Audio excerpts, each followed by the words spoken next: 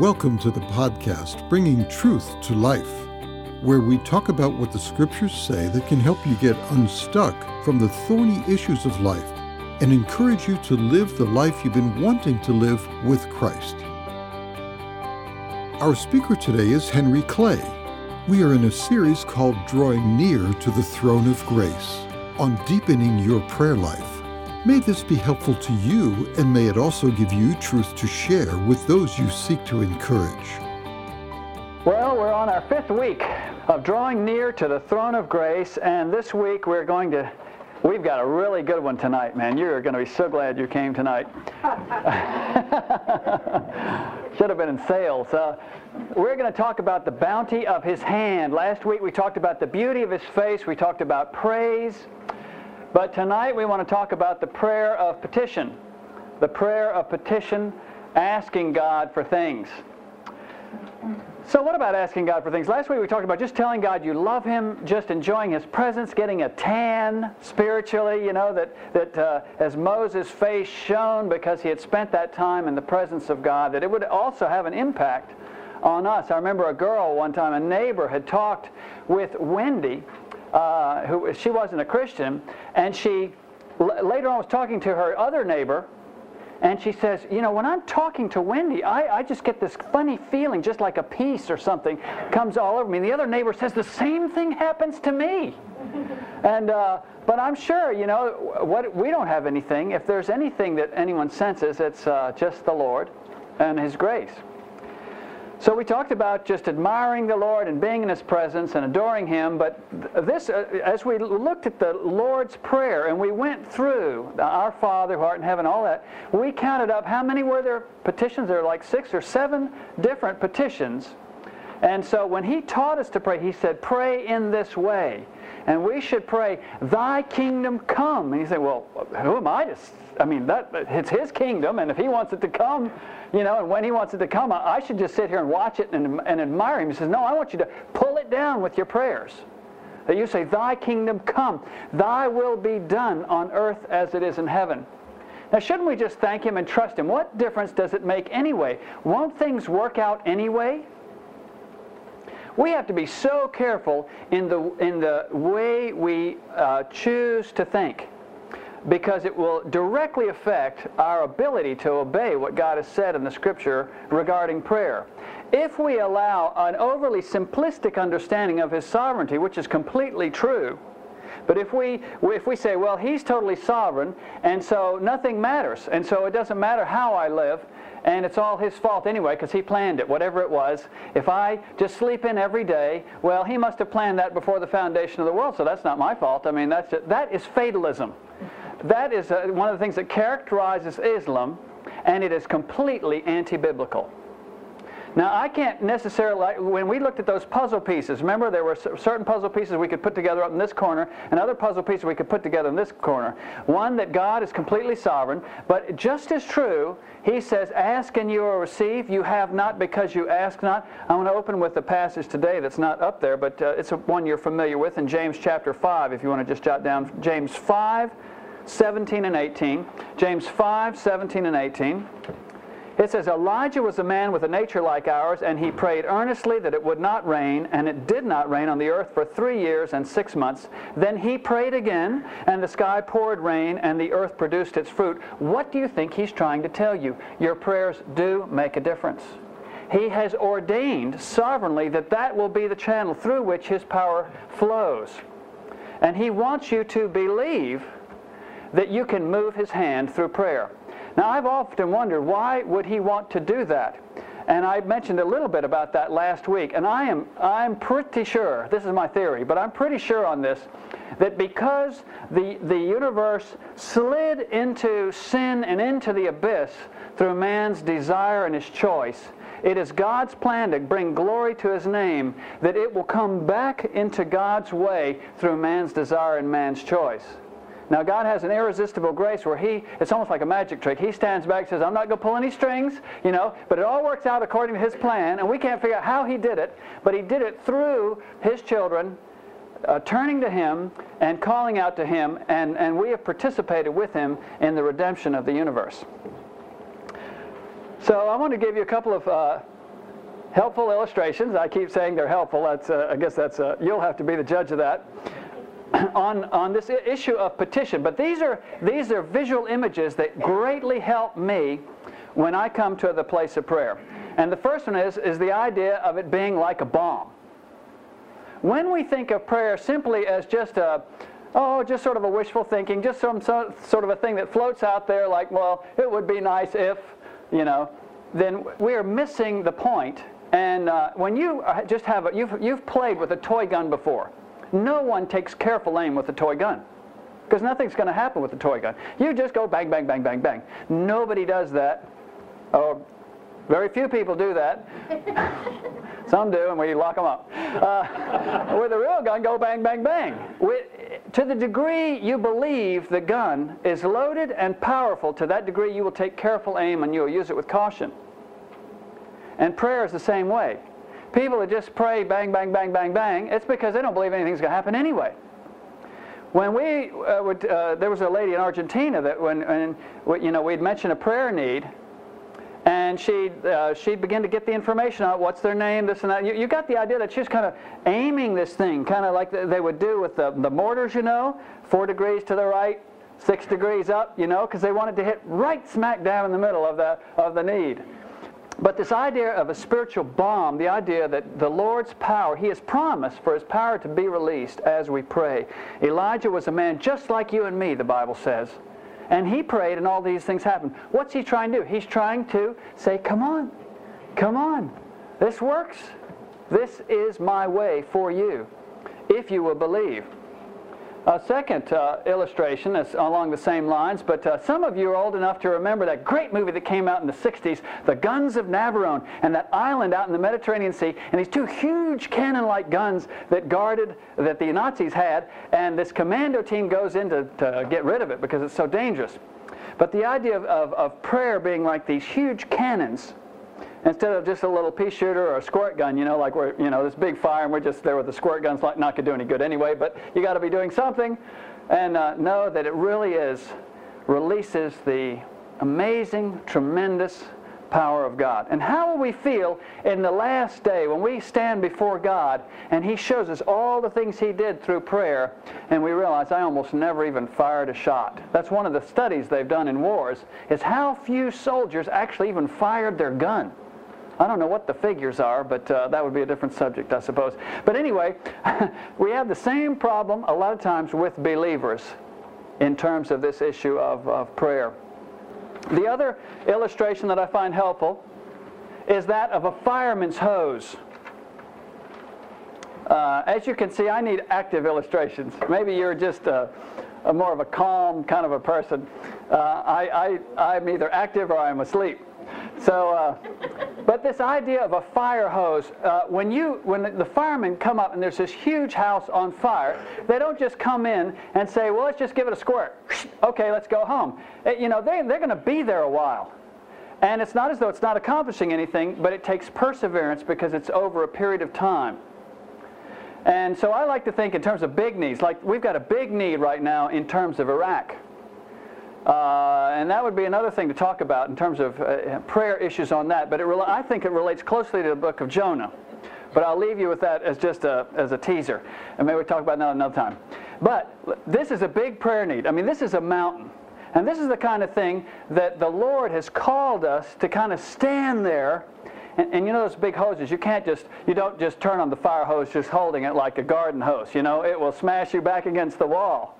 You have to kind of plant your feet and hold the thing like this so that it doesn't throw you around because it's powerful. And so when I think in terms of intercessory prayer for particular needs, I think of taking aim, I think of visualizing the Lord's power because that's faith, and I think of standing there trusting that God is going to work. Trusting that God is going to work. There's a quote I want to share with you. Now this picture, interestingly enough, is of the prophet Elijah. And you know where this statue is? On Mount Carmel in Israel, where he called down fire on the sacrifice and the showdown with the prophets of Baal. But this is a quote by a guy named James Gilmore of Mongolia, who I don't know who he is, other than that he must have been a missionary in Mongolia, because that's not a Mongolian kind of a name. But let's read this. Let me read this to you. My creed leads me to think that prayer is effective.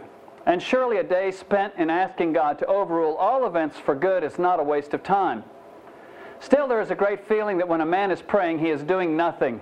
And this feeling makes us put our main efforts into work and activity, sometimes even to the hurrying over or even to the neglect of prayer.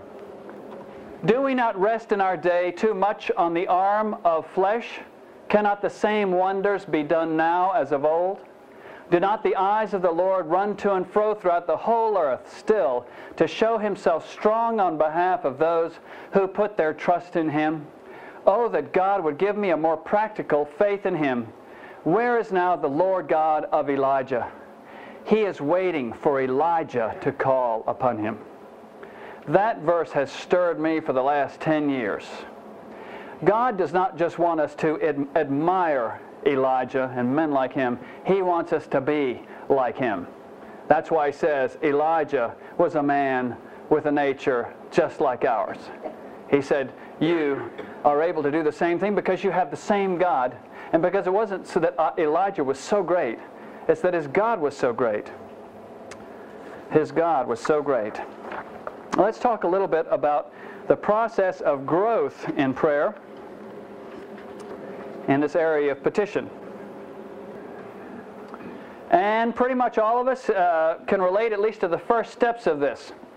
Unless some of you are cradle Christians. I mean, you just can't remember a time when you didn't believe and your parents taught you to pray. I'll never forget Walt when he was like 1.5. He could quote John 3:16. It was so cute. You know, we got it on tape because, you know, I mean, it was just adorable the way he would say all the words, you know, whoever believes in him. And but there are other people that grew up not praying. And or they prayed as a child, but then they get to a place where there's really no prayer in their life. You can just jot these words down in your little circle there. No prayer, or foxhole prayer, just in case of emergency prayer, fire extinguisher prayer, things like that. Then, let's say a person progresses a bit, and then we move to an area where maybe you are praying with some regularity, but it's more of a self-focused prayer. It's, as one person said, it can easily degenerate into a glorified gold rush, like the magic lamp, and that God is sort of the rabbit's foot in your pocket that you're hoping will give you good luck, and you're just asking him to bless you. And most of the books on prayer talk about getting to the point where you're not so focused on what do you want and being selfish about it, but you completely surrender your life to Jesus Christ, and that you get to the point where you can really pray, not my will, but thine be done, and mean it. And that really is, if you could only pick one event to happen in your Christian life, that should be the event. Once you've become a Christian, the most important thing to clear up is who is going to be on the throne in your heart. Are you going to hold your life in a clenched fist, or are you going to have the faith to open your hand and say, Lord, I trust you enough to say, you do whatever you want with my life. I'm your penny, spend me any way you want. And that's where you come to the place of a surrendered prayer, where you are seeking to know what is the Lord's will and to pray according to that. But I think there's one step beyond this. Now follow me and we'll see what you think. I think that God does not want us to stop at the level of surrendered prayer, but there's something that comes after that that's based on a total surrender to Him, but He wants to get us to the point where we are at the level of praying whatever we wish. Now, it's not the selfish prayer originally, because since we have completely surrendered our life to Christ, our only true interest is the glory of God. But if you stop here with just surrendered prayer, that's where you just give God a blank check. You're saying, Lord, whatever you want. Well, that doesn't take very long. You don't even have to aim. He said, well, Lord, you know everything. Just take care of it all. You know, there's problems there and there in North Korea, and I don't know. Well, I'll just trust you with it, and I'll go fix breakfast or something. We're not engaged. It doesn't take that long to say, not my will, but thine be done. But look at how long Jesus prayed before he prayed, not my will, but thine be done. And look at when was it that Jesus gave all of these promises on prayer, where he talked about ask whatever you wish. It was at the end of his ministry when the disciples had already surrendered everything to him.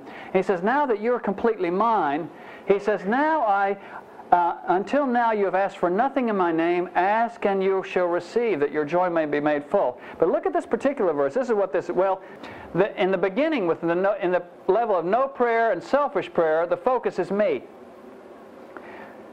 The second stage, of surrendered prayer, the focus is just him. But he wants us to get beyond even that, where the focus is us. He did not make you to erase you.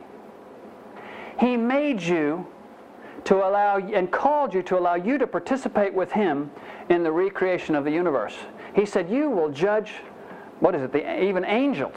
He says, I have raised you up to sit with me in heavenly places, and you will be given authority. He says, I want you to participate with me. Why is this important? This is extremely important.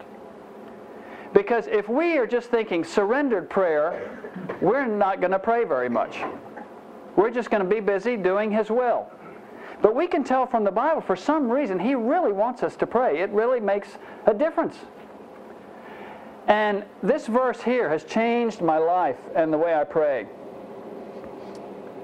John 15:7, if you abide in me, and my words abide in you, don't dare ask for what you want. Try to guess what I want and ask for that.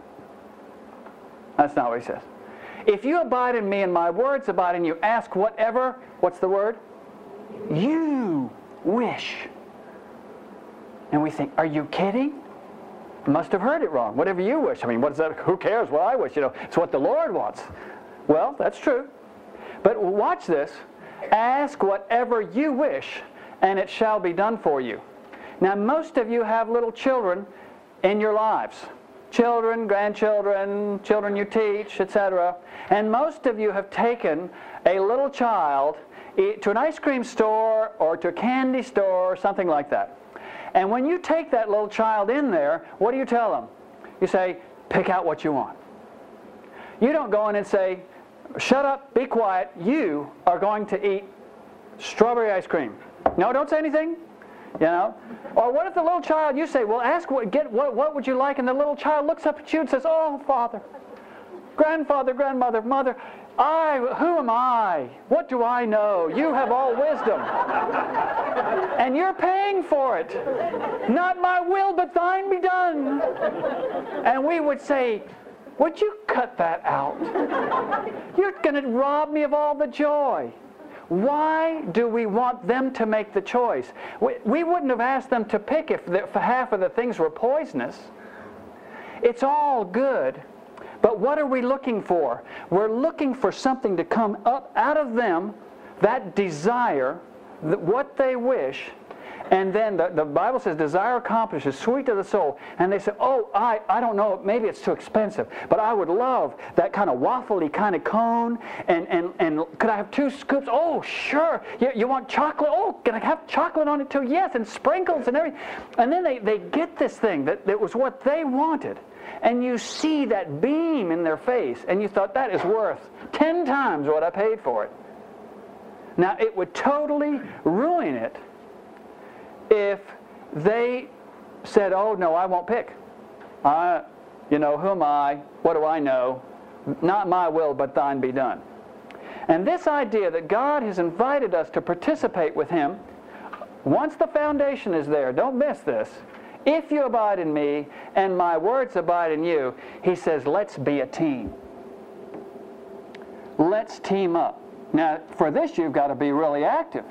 Hey, I'm a part of the team. I thought I was just going to sit on the bench. And he says, okay, Clay, you're out there on the field. He says, oh, Lord, I'm not very much help. He says, no, it's okay. He says, you're the trigger man.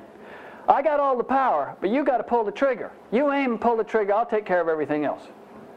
Well, I can pull the trigger, But this idea that, I want you to notice this word here. This is not a concession. He doesn't say, well, if you insist, you can ask a few things you wish. He says, ask. The word, I looked it up, it's imperative. What does that mean? It means if you don't do it, you're sinning. Ask whatever you wish, and it shall be done for you. Because as you abide in Him, and your words, His words are abiding in you, that conditions everything that you'll wish. It reminds me of the story of the magic lamp. Except it's a whole lot better. Because it's for the glory of God. It's by the command of God. It's to channel the provision of God. And it's not just 3. He says, I'll ask 3 things, whatever you wish, and it shall be done for you. No. Did you see a number in there? I didn't see a number in there. This never runs out.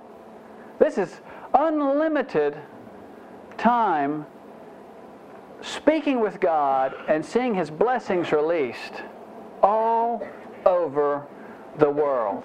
And you say, well, I haven't seen that. Have you prayed that way? One of the things that really struck me in Argentina, because other people would pray and things would happen, I thought, well, gee, that hadn't happened in my life. And the thought came, well, did you ever believe me and pray for those kind of things? I thought, well, no. And he says, well, I treated you both the same. Be it done to you according to your faith. I had a little faith. What did I see? Just the same as what I'd believed. They had great faith, and the way they prayed, and they saw the Lord do wonderful things.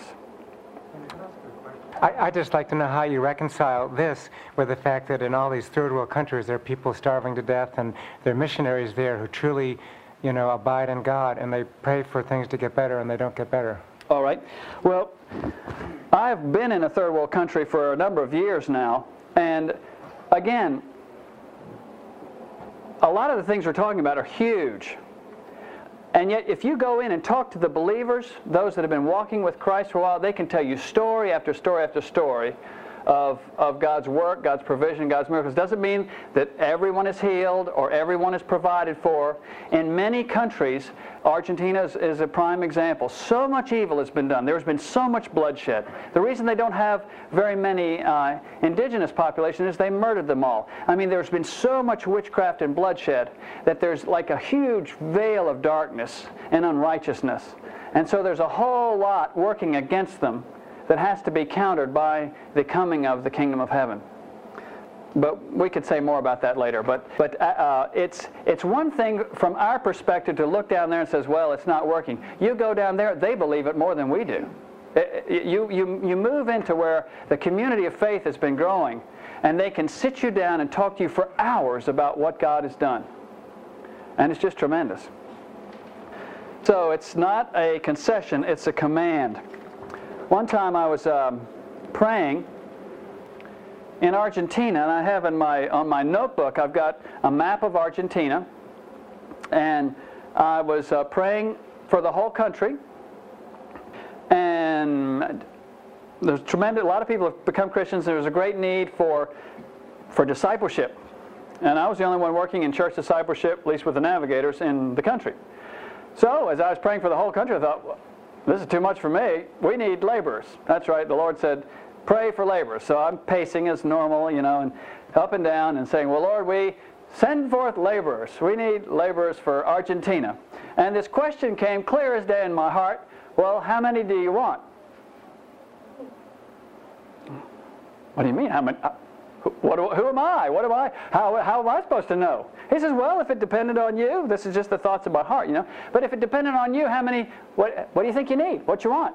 10, 20, 100? How many you want? I don't know. I sat down and began to think about it and look at the country and the population and everything. And I realized with about 10 full-time staff and 10 part-time staff, we could pretty much cover the needs in terms of church discipleship of the whole country. And the clear peace of the Lord that asked me for that. Something specific. When you ask for something specific, He can answer more specifically. And He may have another idea in mind. That's okay. We're not worried about that. He is in sovereign control, and we're most concerned for His will.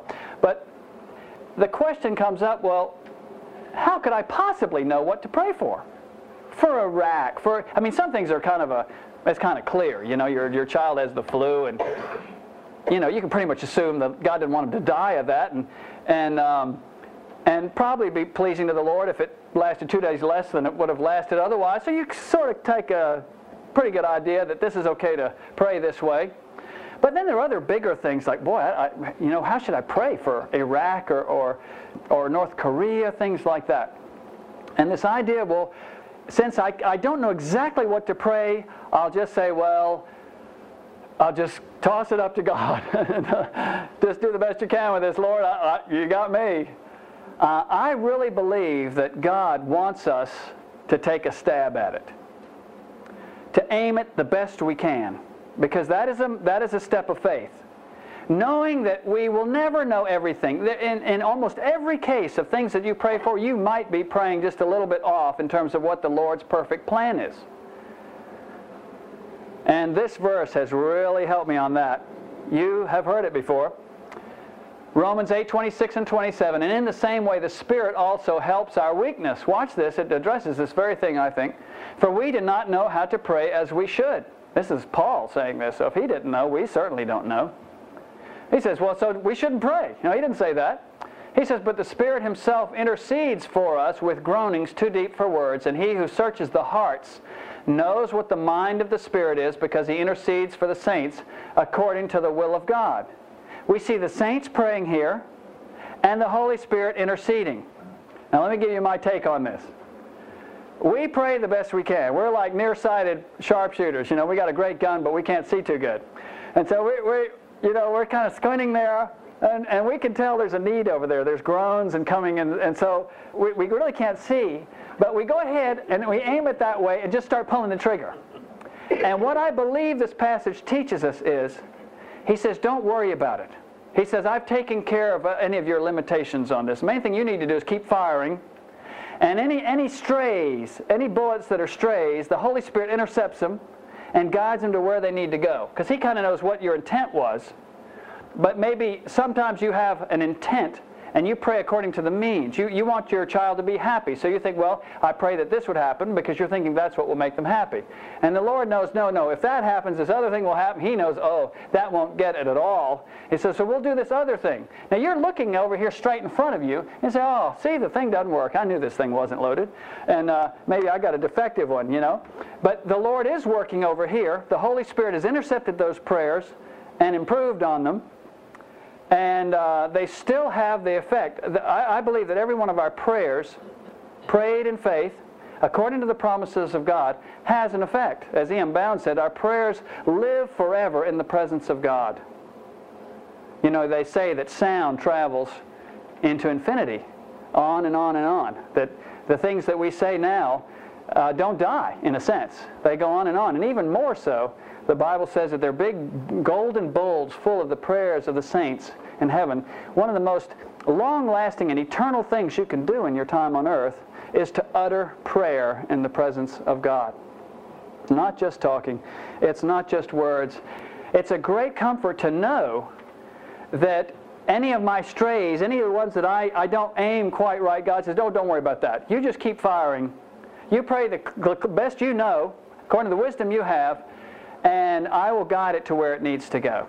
This is like my second all-time favorite quote on prayer. The first one was the one on where now is the Lord God of Elijah. But this is number 2. Charles Haddon Spurgeon said, when we say that God answers prayer, we do not mean by that God always literally gives us everything we ask for. But we do mean this, that when He withholds from us what we have asked from Him in silver, it is only so He might bestow it upon us in gold. When He withholds from us what we have asked from Him in silver, it is only so that He might bestow it upon us in gold. Beloved, if you could ever fix this truth in your mind, that whatever you ask from God, as you are abiding in Him and His words are abiding in you, He will either give you exactly what you asked for, or He will give you something better. There are no duds. If you believe that, that will radically transform your prayer life. And you will not pray just because you ought to pray, and just so you won't feel bad for not praying. And so that when your mom or somebody says, have you been praying for me, you can kind of, without lying too much, say, well, yeah. No, you will pray because it's part of your life. That you know it's one of the most powerful things you can be involved in. And it is not a last resort, it is a first resort. And it is one of the main ways that you will glorify God. Why? Because He did it. His power, it'll be His glory. We want to look just a little bit more at this issue of desire, because it just comes up again and again in the Bible. Now these are some couple of things I've been thinking about more just in the last year or two, because again I was also steeped in this tradition that the ultimate epitome is that you just surrender and let go and let God. It's like you just, God is the pilot, I just take my hands off the steering wheel and trust. And what we see as we go through the Scripture is that doesn't engage us as fully as God wants us to be engaged. That's a step along the way. And without that, you're no further along than the selfish prayer phase, and it's just me. But because God wants to team up with us, and again, I think the illustration of having children or grandchildren is very, very instructive. A parent, a grandparent, is so interested in seeing what is developing in the mind of that young person. And you realize that by your power, for a certain period of time, you can impose things, but you know that has very little value. But when you see springing up out of their heart a desire to walk with God, to do what's right, when it occurs to them to take the initiative to serve, I mean, you just feel good all over, don't you? It may not happen very often, but when it does, you just want to write the newspaper or something. And just today, I was asking one of my children, thinking sort of pessimistically about it, are you getting any time with the Lord lately? And sort of thinking, they were going to tell me no. Oh yeah. Really? Every day? Yeah, every day. Wow. You're reading the Bible? Oh yes. Where are you reading? Oh, well, that plan for the year to read through the Bible. You're doing that? Yeah. You up to date? Yeah. Well, praise the Lord. Now, again, I am still strong enough with this particular child, my last one, but that if I program my life a little bit more, I could get up, make them get up, turn on the light, make them get dressed, make them sit down with that Bible, and open it up and sit there and do their time. What value would that be? I am looking for something much loftier than that. God is looking for something much loftier than that also. He wants to make you not just His slave, not just His servant, and not just His friend. He wants you to be His prince, and He wants you to be His princess. And He says, I need you to be totally engaged, totally involved. I need you to use that mind now that's sanctified. You need a new way of thinking, be transformed by the renewing of your mind, that you may prove what the will of God is, that which is good and acceptable and perfect. And He says, we're going to do this together. But you got to quit being so passive. Look at some of these verses that come up on this issue of desire. Matthew 15:28. It shall be done for you as you wish. Matthew 20:21. He asks him, what do you wish? John 5:6. He says to the man in the pool of Bethesda, who's lying there paralyzed, and he says, you think, why are you asking this question, Lord? Do you wish to get well? Why would he ask him that? There are implications. If he gets well, no one's going to give money to a well man. While he looks pathetic, he can hold out his hat and they'll put money in it. If he gets well, he'll have to get a job. He should think about that. You really want to get well? Are you sure? There are times when we ask for things, and since we don't really believe, we'll just kind of like the gun, bang, bang, bang, bang, because we don't think anything's happening anyway, or not that directly. But there are times when you have asked for things that God gave it to you, it would be a real problem. In the wilderness, at Kadesh Barnea, where they send in spies and they're giants in the land, and so the people chicken out. You remember that story? At one point they said, "Would that we had died in the wilderness." Remember that? We can't get into it right this minute, but you can look it up later on. Later in the chapter, he says, "It shall be done to you according to your desire, according to your word. You said it, you're going to live it." He was answering their prayer. They didn't even know they'd said a prayer. They just said, "Oh, this old thing, we wish we'd have died in the wilderness." He says, "Okay." Oh, friends, there are times that we let stray requests come out of our mouths. "Wish I'd have never married you. Wish we didn't have this old house. Next day it burns down." Who knows? But the prayers that God might answer that you didn't mean. The gun is loaded. Watch it. Take careful aim. And because you believe that God is going to respond, think about it. Is this really what would honor the Lord? Do I want this? What are the implications of this if this happens? One of the things Wendy's praying about now is she is now praying for all 4 of our future sons-in-laws and daughters-in-laws.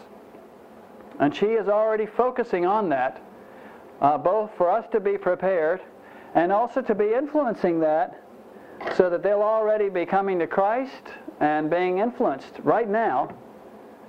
And they say, "Oh, well, you don't really believe that stuff, do you?" Yes, I do. Why? God Almighty promised it. It doesn't get any better than that. But unless you believe that, you won't pray. And if you do believe it, you will pray. Not because anybody told you you should, but you'll realize, I'd be a fool not to. It's the best deal I have ever heard of. But there are also examples of wrong desires. John 8:44, Jesus talking to the Pharisees, "You want to do the desires of your father, the devil."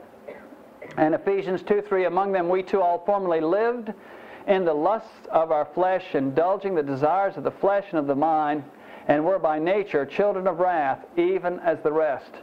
God wants to take your desires that were warped and crooked and misdirected, and in Christ redeem them, and through those desires now to pull heaven down onto the earth and to see the glory of God. Jesus said at the cemetery where everybody was weeping, He said, "Did I not tell you, if you believe, you will see the glory of God."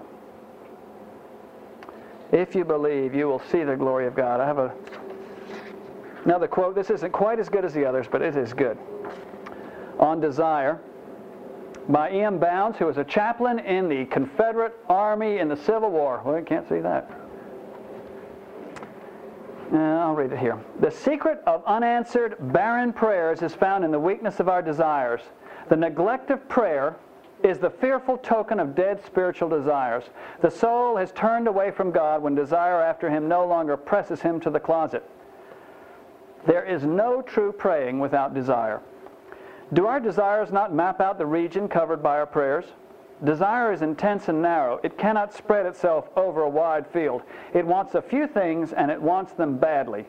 So badly that nothing but God's will can content it with anything else. Why that? Because sometimes what you want isn't His will, and He has something better. You ask Him something in silver, He's going to give it to you in gold, and maybe later. Maybe not now. And you're thinking, Lord, at that point, that's when you say, "Yet not my will, but thine be done." That's also in there. But first, we obey His command to ask what He is putting in our hearts, aim it the best we can, and pull the trigger. Do not our prayers often lie in the sickly regions of a mere wish or the feeble expression of a memorized concern or want? Sometimes our prayers are but stereotyped additions of set phrases whose freshness and life went out years ago. It is the flame of a present and filling desire that mounts to God. It is the burden of a weighty desire that sobers and makes restless and reduces to quiet the soul in its mighty wrestlings. It is desire that arms prayer with 1,000 pleas and robes it with invincible courage and all-conquering force. Desire is said to be the will in action. Desire has choice and fixedness and flame in it. prayer ought to enter into the spiritual habits. But it ceases to be prayer when it is carried on by habit only. I'm going to read that again.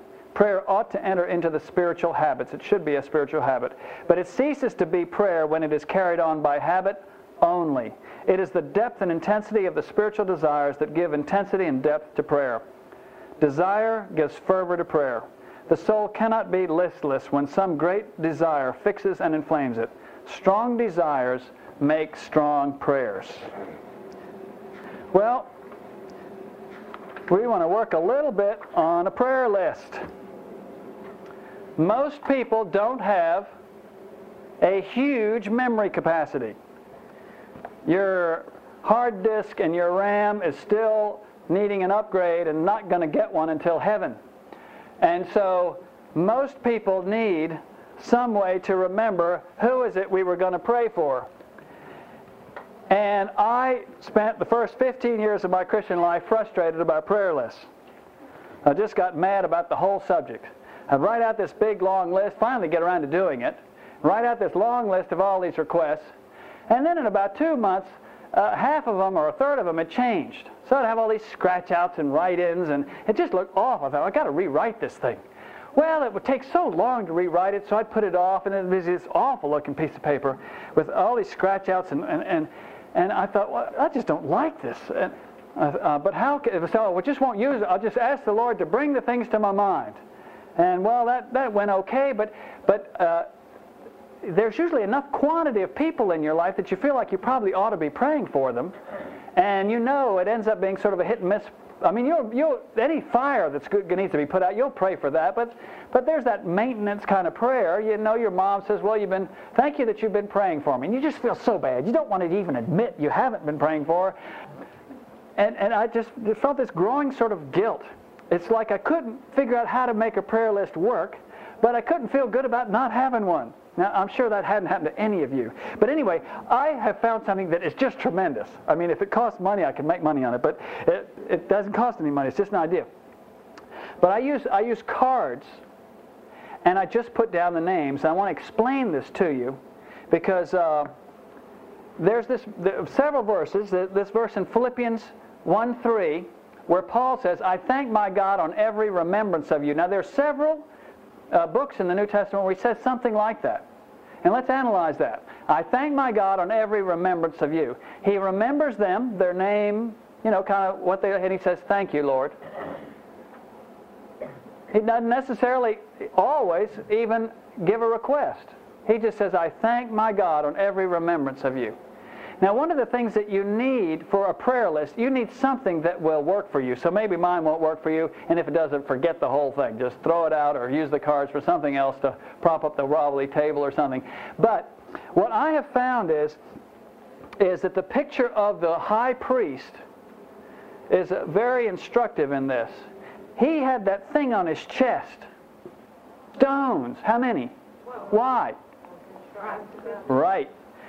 He would go into the presence of the Lord with the representation of the 12 tribes of Israel. What did he have on his shoulders? 2 stones. What was written on these 2 stones? Names of the 12 tribes.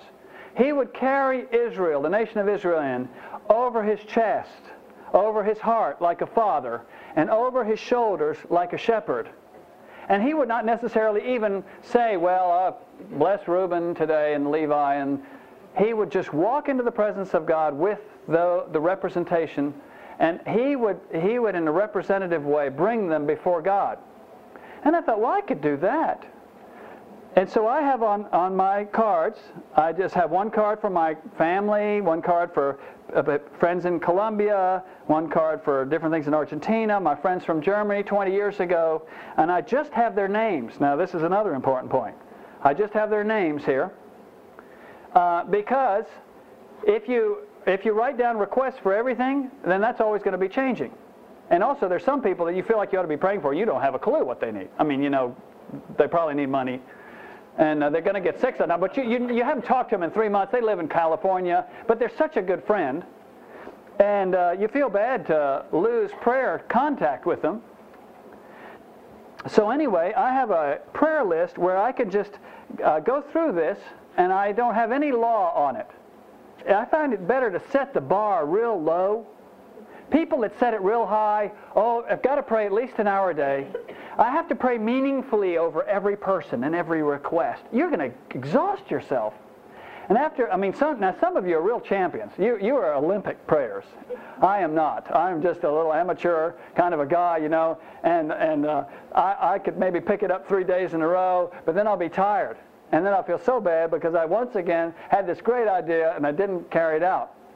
So now, by having everybody that I should pray for on my cards, my minimum goal is to bring it into the presence of the Lord and lift it up and say, thank you for all of them, Lord. How long did that take? Now, never is that quick. But I know that if I did that, that would still be enough to meet my goal. You have to find ways to keep you going. And guilt will knock you down faster than just about anything. And since the Lord is so gracious, He's not keeping track of the minutes. And oh, no. Where are you going? You need to be in here 5 more minutes. He wants you to run into His presence like that 2-year-old in the morning and say, hi, Dad, you know, what are we going to do today? Why don't we forestall the war in Iraq today? Well, I wanted you to get a feel for how to do this. Let me just mention this. There are different kind of petitions. There's maintenance praying, and that's what I've got, where I just put down the names of my extended family, my friends in this city, my friends in that city, in Argentina, in Germany, the leaders. And it's not based primarily on a particular need, but the depth of relationship I have with them, and I'm responsible for them. And so I want to just carry them in to the Lord over my heart. And as I look at their name, something might come to mind. But since it's not written down, I don't have to change it. And so that's why these cards look yellow. You see, I've got this person's name, and they need to have totally different things now. But as long as they're still alive, my card's okay. And as I look at that, if they have any particular pressing need, I will remember it, and I'll pray for that. But that way, my prayer list basically stays up to date. And if I get bored with praying it in that order, I can shuffle it. It's flexible. And if I need to change it, I just change one card. I don't have to change the whole thing.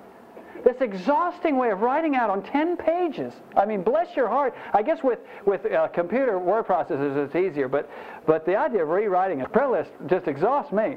Now, and there's also crisis. I have 1 or 2 cards that's just for crisis requests that I'm particularly aiming the guns of Navarone at and firing every day, Lord, this person for this need. And then there are also specific needs that maybe it's not a crisis, but it's a very specific need. This young person has all their life dreamt about going to this particular university. It really looks impossible, but you're praying for that need, asking rain and blessing from the Lord. So let's try a little bit here with your cards. And you got your cards there. You may or may not have a pencil, but we'll just do the best we can. What I want you to put at the top of each of your card, I've got your first 5 cards, because it helps to group the names according to category. And so on your first card, you just put immediate family members. That might be sisters. It would normally be the people that live in the same house. And so if you only live with one person, you just have that one person. Maybe put a couple of requests down there. If you have married and children, you just put your spouse and your children. Just immediate family members, because you really want to focus on them.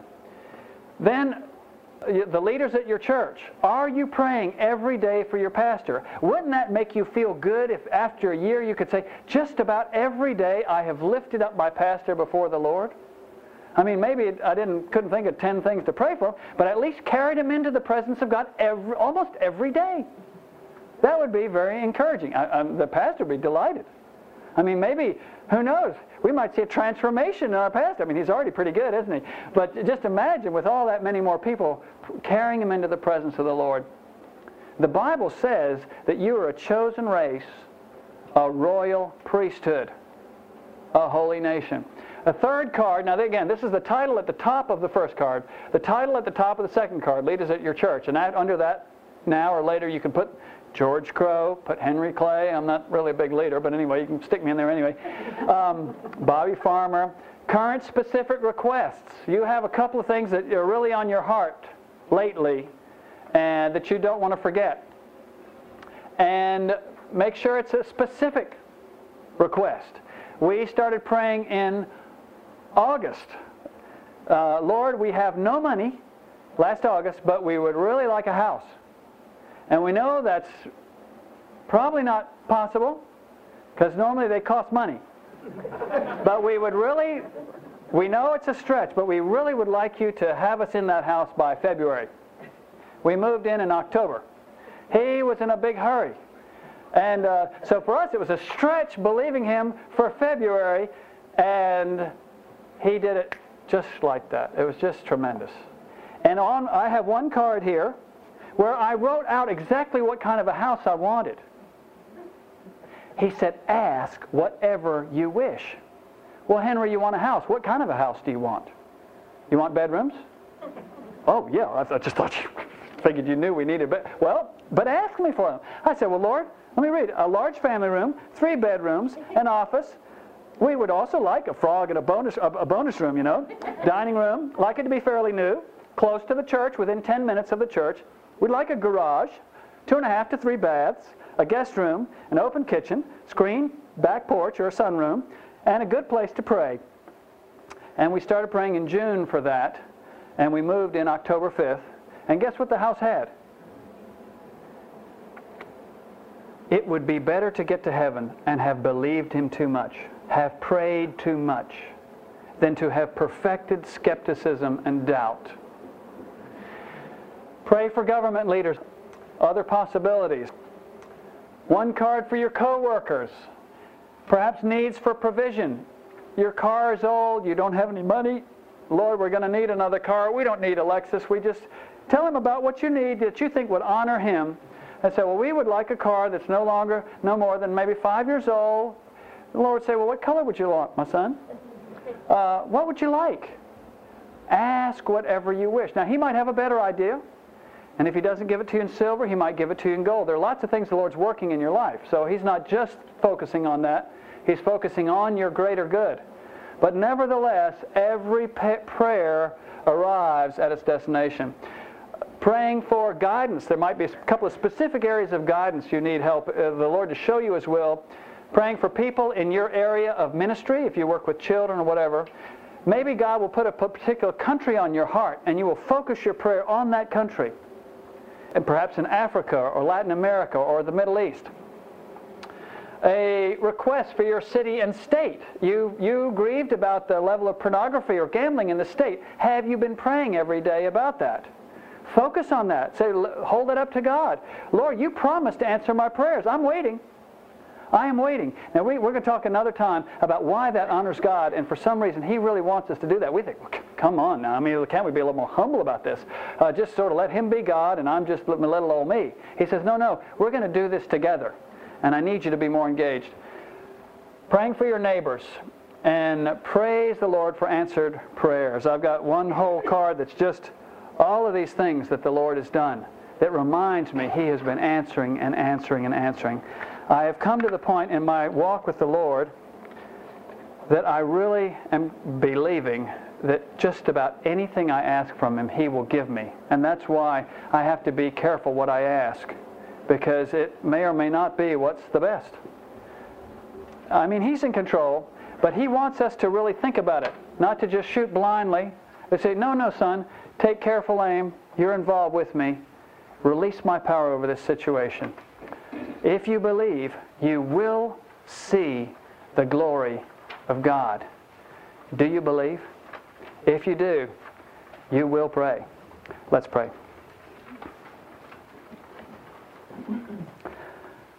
Lord, your word is clear. But unfortunately, we live in a very skeptical age, a scientific show-me-first age. But as we come back to the clarity of the Scripture and breathe this beautiful air of the promises of God, we are reminded, we are woken up just like with smelling salts, that God has been very, very clear. Call unto me, and I will answer thee, and show thee great and mighty things which thou knowest not. Things that eye has not seen, and ear has not heard, and that has not entered the heart of man. All that God has prepared for those who love Him. Raise us up, Lord, as a mighty army of people that love you and believe you and are willing to give our lives for the cause of Christ. In Jesus' name, amen.